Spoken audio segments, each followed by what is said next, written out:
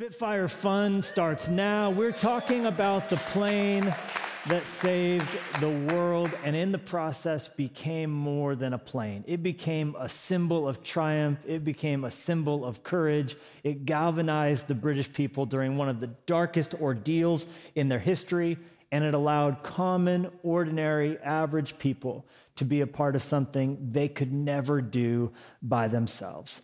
And this week's installment, if you have a Bible, we're going to be in 1 Chronicles. That's 1 Chronicles. You might need the table of contents to find. I don't know when the last time anybody turned your attention to the book of 1 Chronicles, but we're going to be in 1 Chronicles chapter 20 for a message that I've called A Lady in the Air. A Lady in the Air. How's that for intriguing? 1 Chronicles 20, here's what we find in the first verse. This is God's word. It says, in the spring of the year, when kings normally go out to war, Joab led the Israelite army in successful attacks against the land of the Ammonites. In the process, he laid siege to the city of Rabbah, attacking and destroying it. However, David stayed behind in Jerusalem. Then David went to Rabbah and removed the crown from the king's head, and it was placed on his own head. The crown was made of gold and set with gems, and he found that it weighed 75 pounds. David took a vast amount of plunder from the city.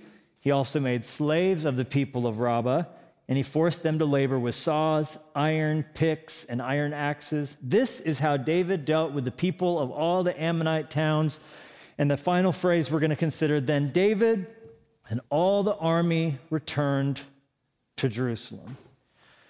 And here in this text, what we read seems like a victorious day.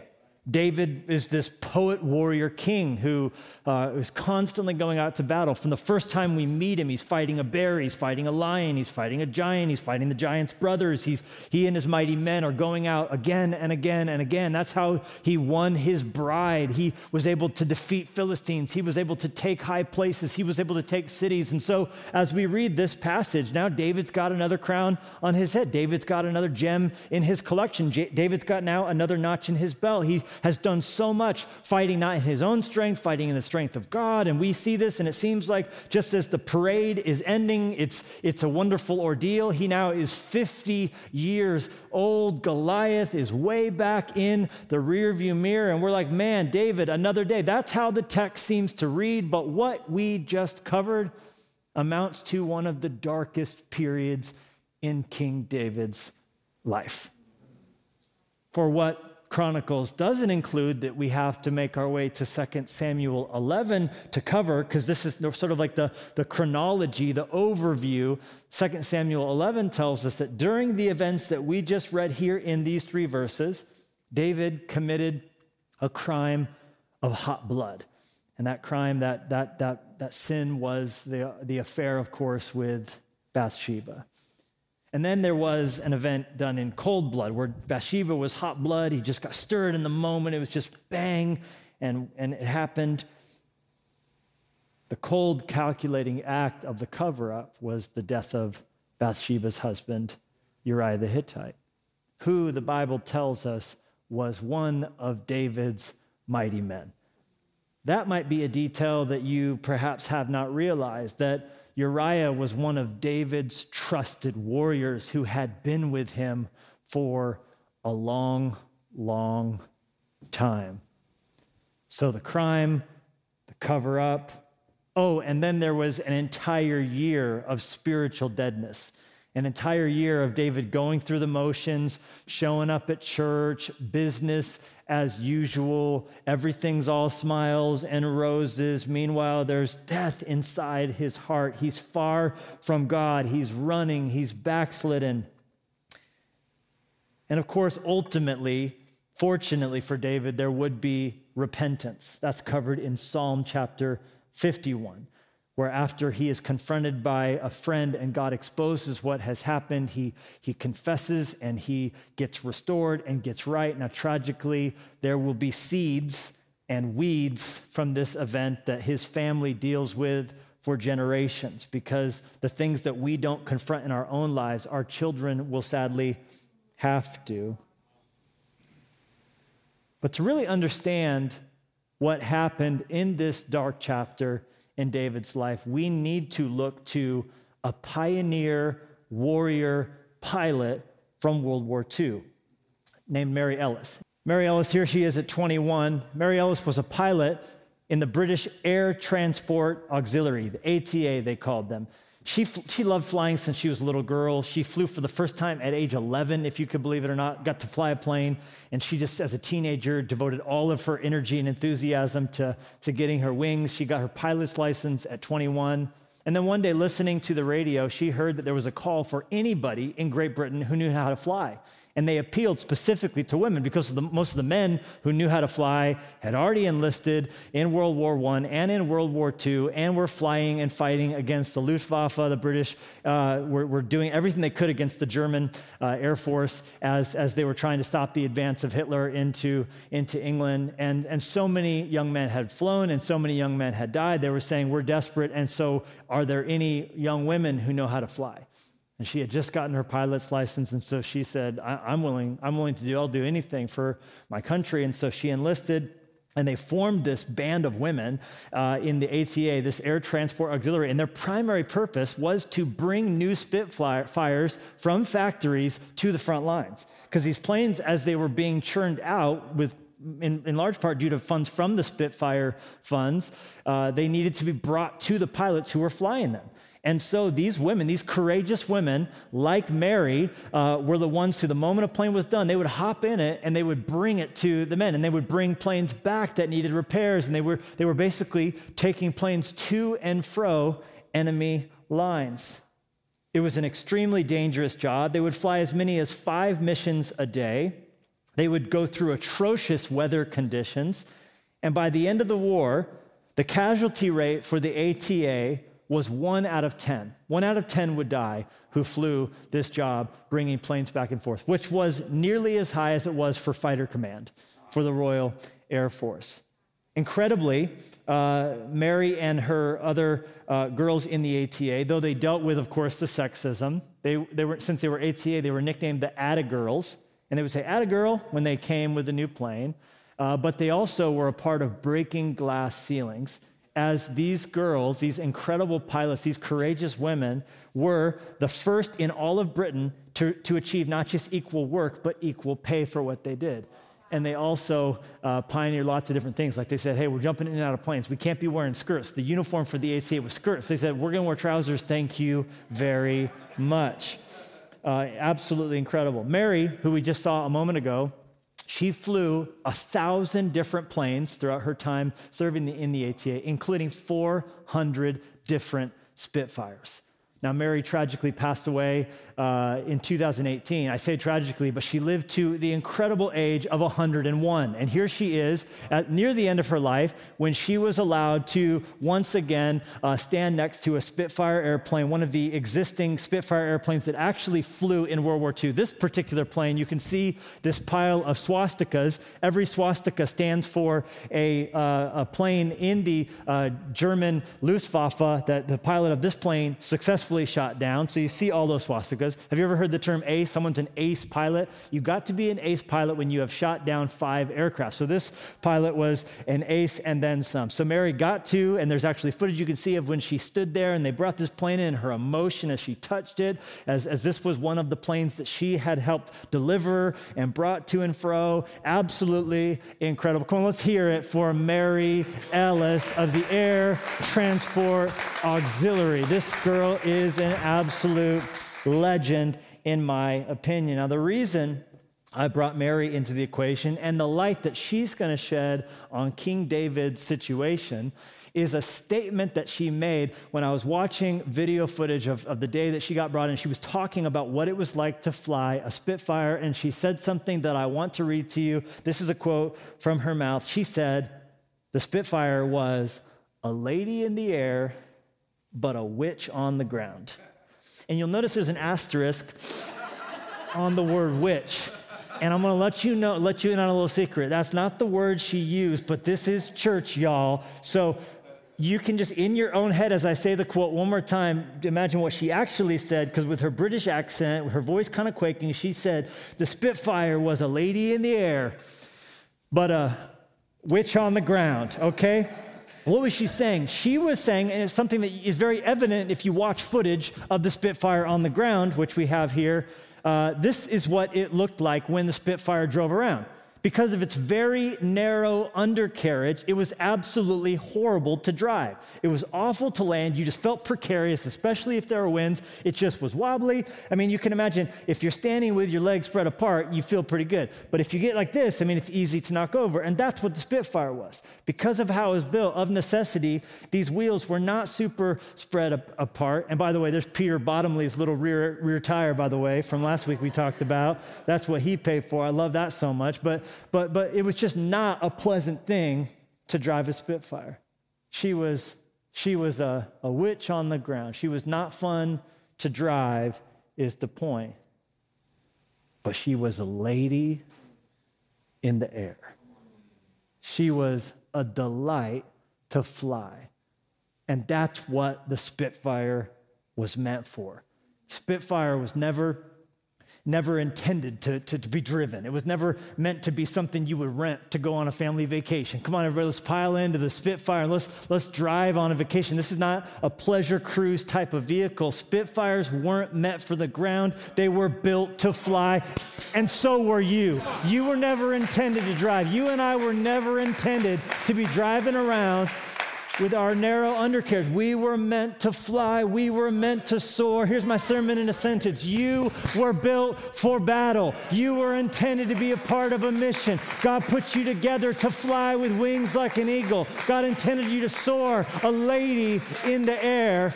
That's God's plan for your life. And that's what went wrong in David's life in 1 Chronicles chapter 20. And I got 3 things I want you to write down, 3 important things that we need to understand. We need to see, first of all, in this text, there's necessary downtime. That's the first thing I need to understand. The problem wasn't that David took the winter off. The problem was that David didn't re-engage come springtime. You see, because the text says, in the time of the year that the kings go out to battle, David remained in Jerusalem. In the time of the year, the spring of the year, the actual words in the Hebrew say, in the return of the year.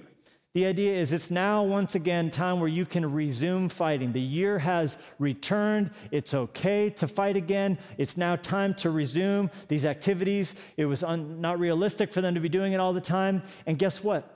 For you and for me, it is unrealistic for us to be doing anything all the time. The Bible says in the book of Ecclesiastes, there's a time to sow and a time to reap. There's a time to tear. There's a time to mend. There's a time to laugh. There's a time to cry. What's the point? God has built this world with rhythms. He's built this world with rhythms. He's built this year with seasons. There's seed time and harvest. There's summer and winter. And to the degree that you understand seasons, you can lean into them and not be crushed by them. For some of you, you've made the mistake of building your sandcastles too close to the waves, and they keep getting destroyed, and you keep getting frustrated, and you don't understand why. It's because you're not understanding the ebb and the flow, the moon's phases, the life's phases, the phase of your body, the seasons of life, the seasons of a year, the rhythms of life. And we talk in this house a lot about the rhythms of giving. We're not always in a campaign where we're raising. We're not always in a campaign where sometimes there's a time for funding, sometimes there's a time for blessing, sometimes there's a time for building. And so what we have to understand is there's rhythms to life. David rightly told the men, hey, let's go back to Jerusalem. Let's figure out what shields need to be repaired. Let's rest for a little bit. If you're always keeping the bow bent, it's gonna break, baby girl. You gotta rest things. You gotta oil the string. We gotta figure out. We gotta assess. We gotta think. We gotta plan. This is your responsibility. Your soul is your responsibility. No one's gonna take care of your soul for you. No one can eat for you. No one can pray for you. No one can fast for you. No one can dream for you. No one can say, hey, time out here. No one's gonna say no to certain things for you as you get invited to things, as you get asked to participate in things. You can say yes just as well as you can say no. It's important for you to understand how necessary downtime is. The Bible says in Psalm 127, it is vain for you to rise up early and to sit up late, for so he gives his beloved sleep. We need to understand in life that recharging is critical. It's crucial. People talk about, what would Jesus do? You know what he did? He rested. He often got away. He often recharged his soul. He got away with his disciples. He got away by himself. He would send them away. Y'all are driving me nuts. I need some alone time. He's shutting that door. He's spending some time alone. You guys get on that boat. I'll hang out with you later. I'll come walking on water. You will not be able to miss me. But he was going to refuel himself.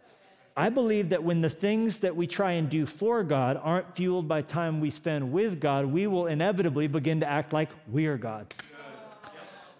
So we need to get alone. We need to get to a quiet place. You need to put the necessary boundaries in place. And that's one of those things that's called the Sabbath.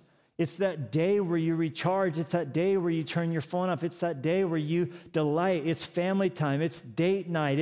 It's worship together, first day of the week. It's, hey, this week's going to be crazy. I need to worship God.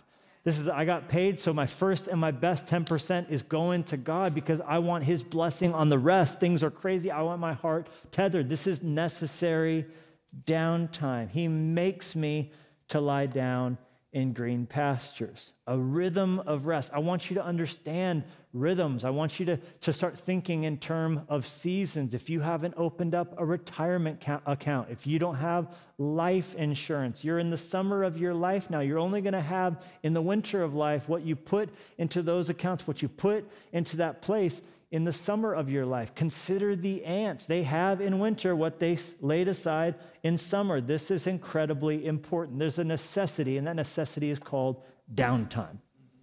We can learn it from David here. It's the only thing I'm telling you to learn from David in this chapter, okay? There's affairs, there's murder, there's lies. This is terrible, David, all right? We learned at least something. We found the positive, all right? Secondly, of three, I see in this text disastrous complacency. Disastrous complacency. You see, David here was in the season of rest, and he assessed his situation, and he saw the weather forecast, and spring was going to be, slow to spring. And so he's like, I don't want to go to battle. I'm tired. I'm loving life on the palace. I'm loving life here. The problem for David wasn't that he rested. The problem was that he made rest his new normal. He decided, the text says, to send someone to do for him what he was called to do for himself. Did you know that there are battles that no one can fight for you? I just told you that a moment ago. Teddy Roosevelt is one of my heroes, and one of the reasons he always wanted to be strong and to be a soldier one day, one of the reasons he went to Cuba to fight the Spanish-American War as a volunteer was because when he was a child, he saw his father, who he nicknamed Greatheart, him and his kids nicknamed him Greatheart, do something that in his estimation was the only unbrave thing his father ever did, and that was he paid someone to go to battle for him. When the draft happened for the Civil War, his father, being from the North, was supposed to go fight for the North, but because his mom, Teddy's mom and Greatheart's wife, was from the South, she begged him not to take up arms against her countrymen. And so, in that day, you could pay a proxy. He paid someone to go fight in his stead and regretted it for the rest of his life. That was David's decision here in this moment.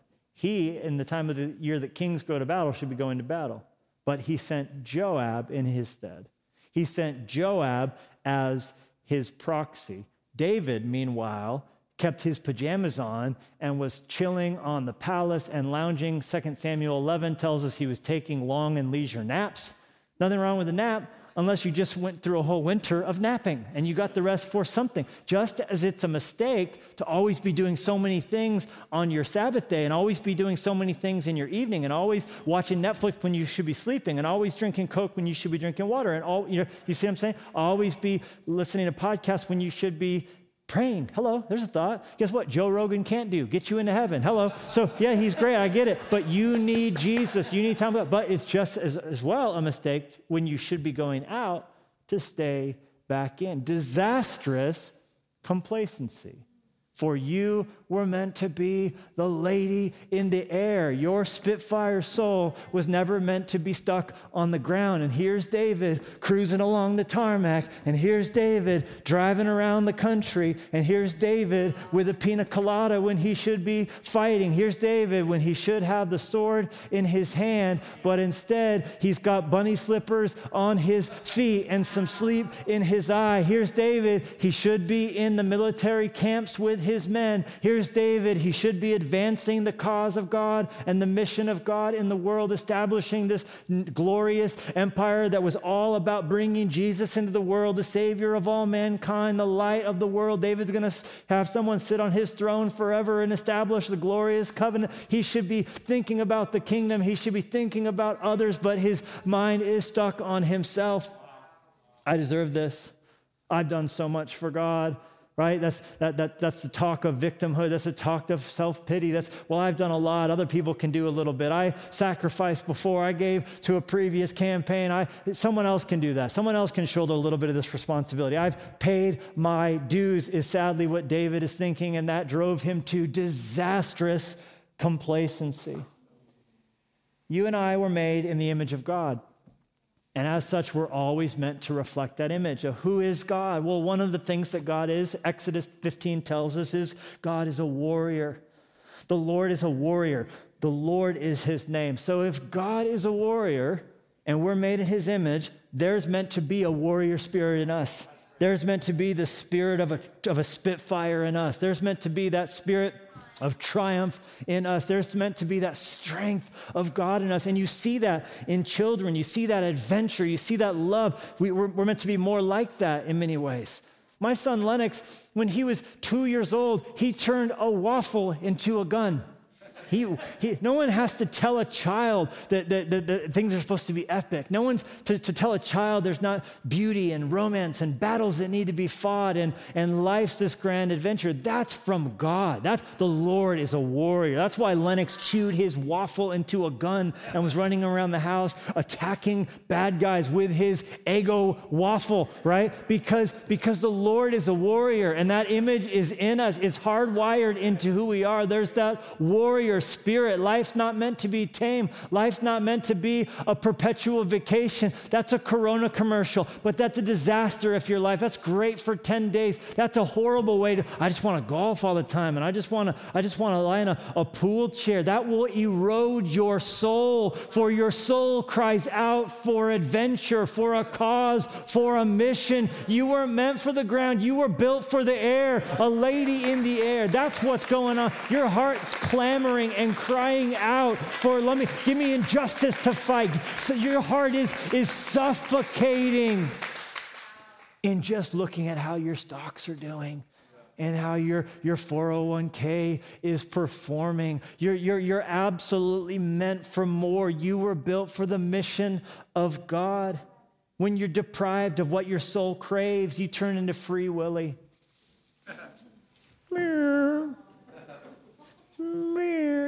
Come on, all God's people said, we turn into Free Willy. Why? Because we're meant to climb the next mountain. We're meant to see what's beyond the next vista. We're meant to crave what's around the next river bend. We're always meant to be in this mode of further up and further in. The best is yet to come. New wine, new wine. He always saves the new wine for the end of the feast. So if you're not dead, God's not done. There's more to do. There's more to reach. There's more to build. There's land to take. There's things to learn. There's songs to write. There's stories to be told. Always and forever. We are not meant to retire from serving God. We are meant to die.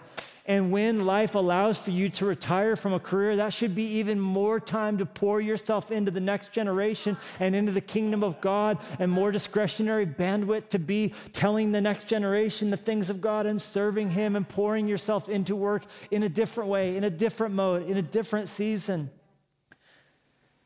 In 1924, George Mallory was asked, why? Why do you want to climb Mount Everest? And he would die, by the way. His remains are still on Mount Everest. And his response just stirs me to the core. He said, because it's there. why would you climb the tallest mountain in the world? Why would you risk that? Why would you go there? He said, because it's there. And that's the image of God inside his heart saying, it's there, so it must be climbed. God put that inside of you. I don't know what gifts you have. I don't know what the Spirit specifically has called you to do, what your mission is, what that's going to look like for you. But regardless of what we're all called to do outside of the house in the world, inside of the house, we're called to build. Inside of the house, we're called to see it become a thing that can reach more people, extend to more places, and touch more hearts that are hungry for hope with the message of the good news that's found in a relationship with God through Jesus Christ.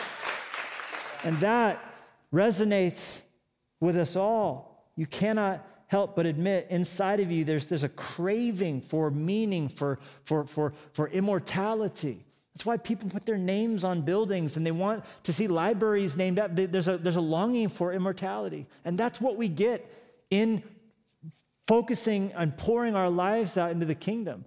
For the church is the only institution that will be in eternity, that will outlive all of us. What we do that will touch men's souls and women's souls and reach boys and girls with hope and help, this will ring on forever. And as just a simple way to think about what David's mistake was here, for the enemy who's always trying to devour us, for the enemy who's always trying to keep us back from our God-given destiny, it's much easier for him to hit a target that's not moving. When you're sitting still, it's so much easier for him to take you out. Yeah. One of the things that Spitfire pilot said is you never flew it straight and steady for more than like 5 seconds. There was always moving, they were always changing, because it was the plane that you didn't see that would take you out. They said it would be the Messerschmitt 109 that you never knew was there that would be ready to pounce upon you. So you're always zigzagging. You're always moving. You just never went straight and steady. You're always moving. So David's mistake here is he's standing still. He should have rested, recharged, replenished. All right, I got my rhythm of rest. Now it's a time to go back out. It's a time to advance once again. It's a time to step out in faith. It's a time to get out there with the men and give them an example of integrity and tell them the story one more time of Goliath, because there's a new kid who's coming up who doesn't even know Goliath anymore. So that story needs to be told, the stories of old. That's why you hear me talk about, here's what it was like when we had 14 people. I'm telling my kids, this is what it was like when we started the church. And our staff was, mostly just Eric, right? It was like, this is what the team was. And Kevin came a little later. You think this is the good old days. These are stories that need to be told. This is how God built this team. This is how God has touched this. God touched the world, but he started small. It started with a few people sacrificially giving, and more people on the way have come alongside who have sacrificially stepped out in faith as well. David became a static target. Church, there's a protection and purpose. There's a protection and purpose. When you're pouring yourself out in purpose, it keeps you from just sitting around ready to fall into temptation. That old thing your grandma used to tell you is true. Idle hands are the devil's handiwork. It is so, don't let your days and your weeks just be full of meh, right? Pour yourself out. Find ways to serve. Talk to your campus pastor. Get involved with the online things that we're doing. Be a part of those online chats. Be a part finding ways to mobilize in your city, serving the outreach partners that we've aligned ourselves with, making a difference. Find a way. Get into a Fresh Life group and then get into another one if that one doesn't take, if you get weird people in it. And if you don't find a weird person in your group, you're probably the weird person. That's all right. Moses didn't find God at the grocery store. He met him in the wilderness. In the wilderness, it was unpredictable. Jacob, when he had his name changed and encountered God, he was on a camping trip. It was out in the wild. It was out in the unknown. Abraham received righteousness from God under the stars. So don't live your life only indoors. Get outside, take walks, be out amongst places. Ask God to fill you with his Spirit. Let there be necessary downtime, but watch out for disastrous complacency. It's the call of the wild. As I think about Paul's letters, I think about like the letter he wrote to the church at Philippi, a letter about joy, a letter about rejoicing, a letter where there's a few little things he needed to, correct. Yodia and Syntyche are fighting. All right, that's always going to happen, all right? But for the most part, he's encouraging their faith. He's building them up. Then I think about the letter that Paul had to write to the church at Corinth.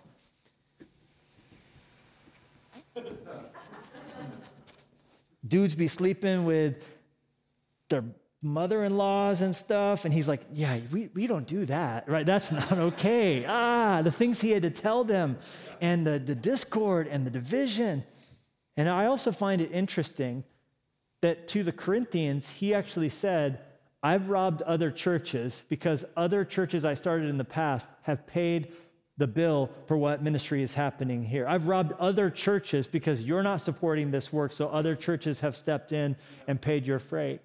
And to the Philippian church, he commended them as being such a giving church that they gave to the point of poverty. It's one of my favorite passages in the Bible. He says to the Corinthians, bragging on the church in Macedonia, the Philippians and others, for even during a season of severe difficulty and tremendous suffering, they became even more filled with joy. From the depths of their extreme poverty, superabundant joy overflowed into an act of extravagant generosity, for I can verify that they spontaneously gave, not only according to their means, but far beyond what they could afford. They actually begged us for the privilege of sharing in this ministry in Corinth, of giving to God's holy people who are living in poverty. How incredible is it? And then they're taking up offerings for Jerusalem. They're taking up offerings for everything. Everywhere Paul's going, they're sending someone like, hey, we got more money. Who's that from? The Philippians. Like, they're freaking on welfare. What's happening here? How are they, right? And he's confused when in Corinth there's luxury. In Corinth there's abundance. And you know what they are? They're sitting there as a yacht club. They're wanting their church to be a Bless Me club. They're wanting church to be, what's in it for me? What programs do you offer for my children? What amenities do you have here at this church, right, for my family? Like with their like bubble cigar or bubble pipe, lots of bubbles, bubble mower. They were doing nothing except sitting around being chewed up by the enemy because they weren't putting themselves out there. They weren't a generous church. They weren't scrappy and wanting the world to be touched. They ended up infighting. They were a Spitfire on the ground. 8 machine guns. But no one in sight for them to do anything with them because they haven't gone over enemy lines. They're not taking ground. They're not reaching out. They were a church that was meant to fly, but they were landlocked. Kings become fools when they stop going out to battle, is the lesson. A disastrous complacency. Third and finally, here's some good news. This text also teaches us that there's something called glorious discomfort. Preach this whole sermon just to get to this part. I want to encourage you to see discomfort as something that's glorious. And that's what David was meant to be, uncomfortable. The point of it is that he was meant to stay in a state of discomfort. When he was out on the battlefield, you know what there wasn't? A hot tub. When he was out on the battlefield, you know what there wasn't? His plush bed with 300 thread count sheets. You know what there wasn't? His private chef, his butler. You know what there was? His armor. You know what there was? His sword. You know what there was? His men. You know what there was? A latrine. He was meant to every year get back into that mode.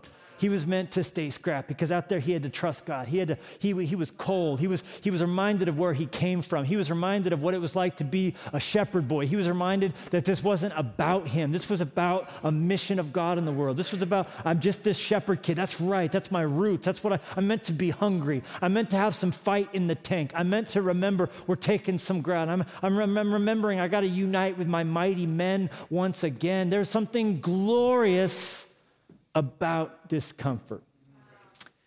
Spitfire pilots talk about how horrible the planes were. Oh, I read hundreds and hundreds of pages, accounts of pilots about what it was like to fly a Spitfire plane. Listen, they were not pressurized, they were not properly sealed, and they had no heater. Now, if you can imagine flying above the English Channel, these cold winds at 35,000 feet in an unpressurized airplane with no heater. If you think frigid comes to mind, you're close to correct. It was down to negative 40 degrees Fahrenheit in these planes at times. I mean, so cold that they would absolutely be dealing with Arctic conditions, bone-chillingly cold. They could not wear the big, bulky flight suits many of the pilots wore because the plane's cockpit was so cramped. And so they had to turn sideways to get their shoulders in. Then they would wedge themselves into these things. I mean, they couldn't wear the big, heavy flight jackets. So they did absolutely all that they could. They would wear like wool underwear. Pilots would talk about like stealing their grandma's leather, like pantyhose, just anything else I can get on, just small stuff, but they would add any warmth. I mean, it was unbelievable. They had electric gloves. which was so they could have any mobility in their fingers. They would plug these gloves and they would actually provide them a little bit of heat just so they could keep their hands moving at all.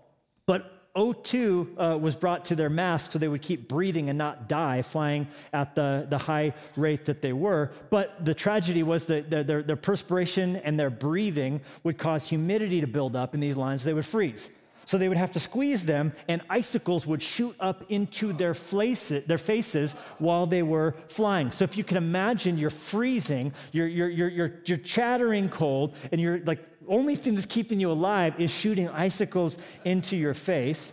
The G-forces were so strong, many pilots developed hemorrhoids just from the pulling of the G-forces as they would do these dives at 400 miles per hour from 35,000 feet, agile and moving. So they would literally, the effect on their body would squeeze the insides out. They were going so fast.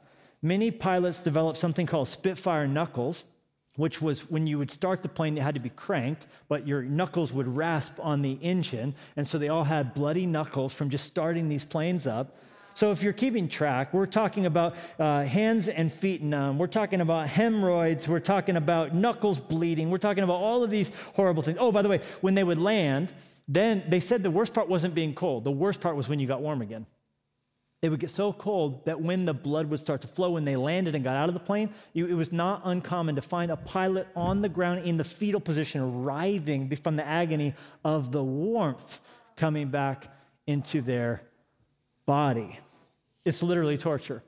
I've read that in situations where interrogations use cold and that sort of thing, the actual worst thing you can do is bring warm back because it gives hope. And so that's when they actually scream the most. So it's literal torture that they're dealing with. And yet, in interview after interview after interview from Spitfire pilots, the common phrase used more than any other to describe what it was like to fly this plane is they used, and I quote, the phrase, "It was a love affair." Flying this plane was an absolute love affair because it was the closest, they said, to actually flying yourself. Because it was so small, you didn't really feel like you were getting into it. You felt like you were strapping wings onto your back. They said to think was to move.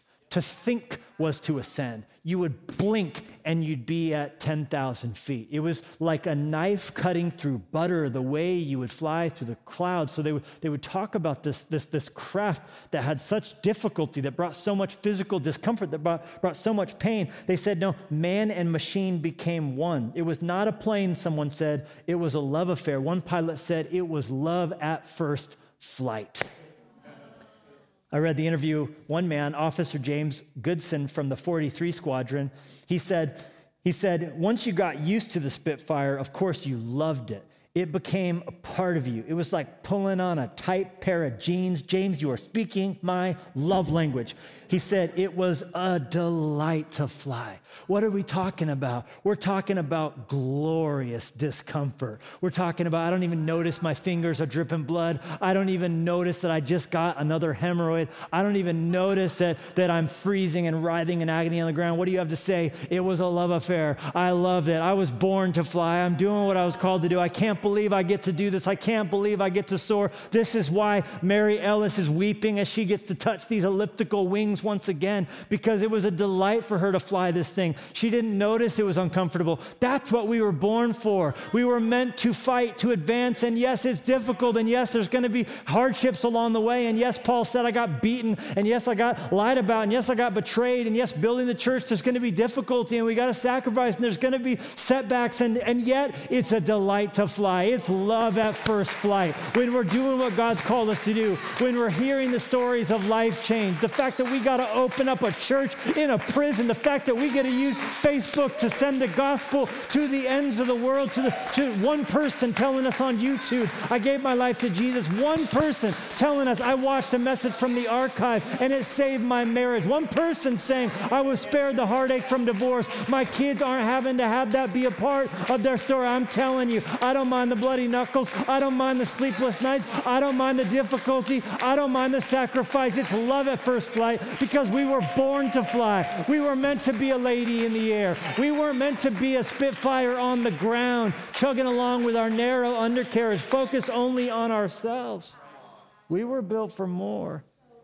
And as you look back on your deathbed at a life of sacrifice, a life poured out for the kingdom, a life enduring the hardships that are going to happen along the way, you will look at those things as glorious discomfort.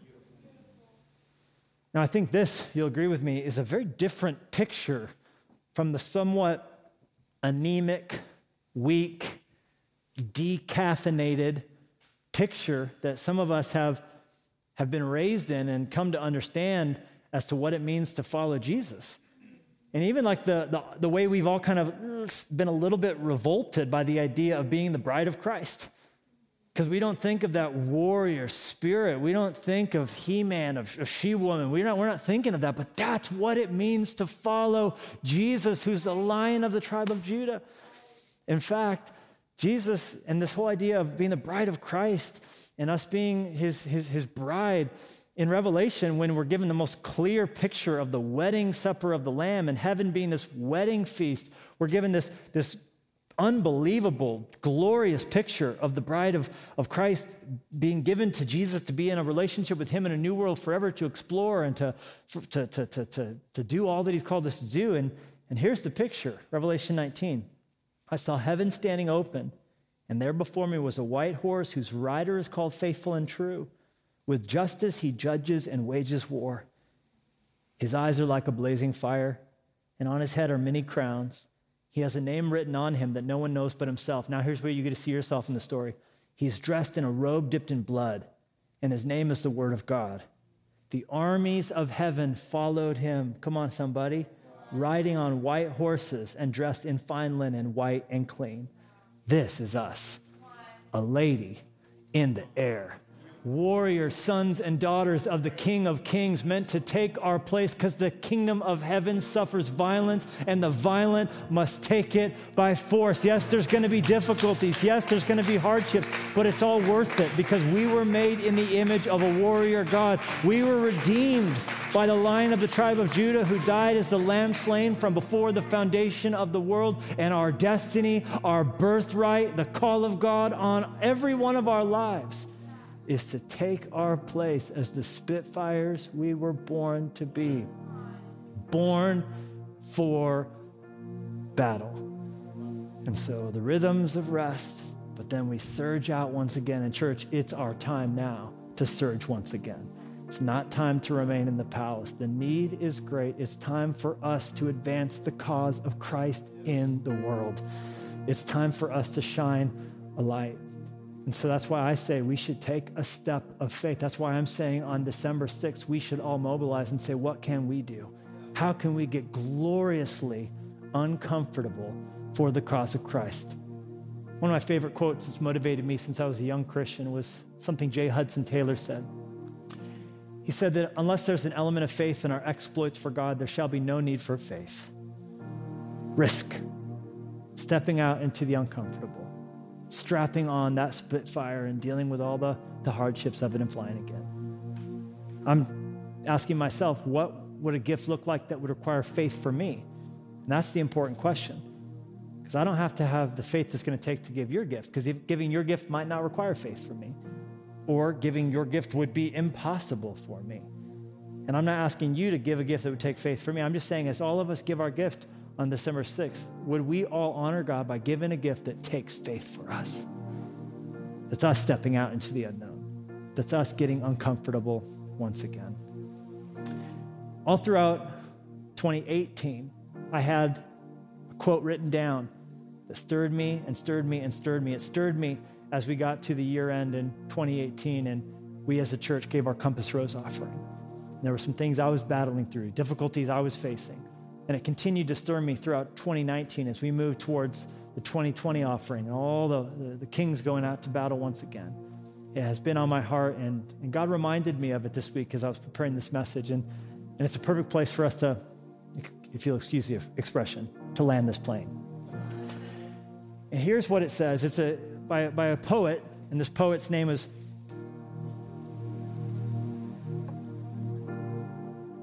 Robinson Jeffers. And he said, in pleasant peace and security, how quickly the soul in a man begins to die. This means war. In Jesus' name. Father, we thank you for calling us by your name, for calling us to your cause, for calling us to fight the battle that you are engaged in, the battle for the souls of the women and men and boys and girls that you love and you created, and that we would build a church. The dream of Fresh Life has always been, will always be, to see people stranded in sin find life and liberty in Christ. We want to care about what you care for. We want to be your warrior people. I pray for you to stir again in us once again a desire to step out in faith, a desire to go all in, a desire to trust you. I pray your people would be motivated by the faith that we know it's going to take to please you. You said without faith, it's impossible to please you. So I pray, God, that we would rise up in faith. And as we're praying, I recognize this message may have touched a part of you, touched your heart in a deep way. And you would just say, man, I'm kind of stuck in a stagnant mode right now. I feel complacent. I feel like I'm in cruise control. I feel like I'm kind of going through the motions. I just feel blah. I used to really be walking with God and sense him, and things have just gotten, I've allowed this pandemic to just kind of, my diet shot, my exercise routine shot. Maybe you'd say your spiritual rhythms as well. This is just a time to nail down you responding to God in this moment. You just would say, I want to be like David, rising up in battle, not David staying at home. And if that's you I'm describing all across the church online, just raise up your hand. If you just would say, I hear God in some way in my life calling me to just rise up again. I just feel specifically there might be for some of you just even just what you're watching, what you're eating, what you're reading. Just a chance for you to say, no, I'm gonna go out to battle. I'm gonna rise up. I want to shake off this lethargy. God's calling you to not backslide. If you're not moving forward, you're automatically sliding backwards. It's a time to surge again. It's a time to rise up again. It's a time to shake ourselves and to get after it, because this life is racing by. If that's you I'm describing, just with your hand raised, let me pray for you. Father, I pray for my brothers and sisters. I thank you that it takes us seeing our true condition to move forward to a better place. So I thank you today, you've opened some of our eyes to see, God, that even maybe in some of our marriages, we're cruising for a bruising. We've opened ourselves up to temptation in ways that we didn't even realize. So I thank you, Father, that you've alerted us to see that there is an enemy who wants to destroy us. He wants to ruin our reputation. He wants to snatch our integrity away from us.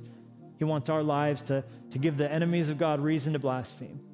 And I pray, Father, that you would help us to see that we need to constantly be rekindling the fires of revival, to be blowing on the coals, to be fanning into flame the work of God in our hearts. We can't rely on what happened when we went to that Promise Keepers back in the 80s or in the 90s when we were really following Jesus. It has to always be today. It has to always be right now.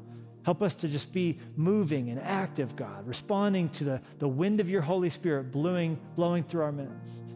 Thank you that you're trying to do something in the present tense. Your name is I am, not I was. I am. We want to walk with you, Jesus, today. Thank you. God, bless these who are responding. Help them to go in the power of this word, walking in faith, not by sight. If you're here today as we close this prayer out and you've never yet said yes to Jesus, you've never opened your life up to his saving touch, the Bible says God loves you and can come into your heart if you would believe in him. That's what John 3:16 says. God so loved the world that he gave his only son so that whoever would believe in him will not perish but have everlasting life. If you believe in him, you can be saved, you can have the promise of heaven, and you can have participation in God's great commission, his plan to reach this world. But it starts with you opening your heart up and letting Jesus come in and sit on the throne inside your heart. The king that David wasn't in this story, Jesus will never be. Jesus will never fail you. Jesus will never let you down. David here shows us an imperfect picture of a king, but Jesus is the true king. Let him come into your heart. Let him be your Savior. Let him be your Lord. Here's how you do it. You just trust him, you ask in faith, you believe, and you receive. You can just say this prayer with me right now, and I'm going to ask our church family to say it with us. Say this, say, Dear God, I know I'm a sinner. I can't fix myself, but I believe you can. I surrender my soul to you. Come into my life. I give it to you. In Jesus' name I pray. Amen. Amen. Come on, we're celebrating with those of you making that decision. There's a number on the screen. I want you to text it. It's 97,000. Just send a quick text message that says Fresh Life so we can follow up with you, talk to you about what this decision means, what it's going to look like in the coming days.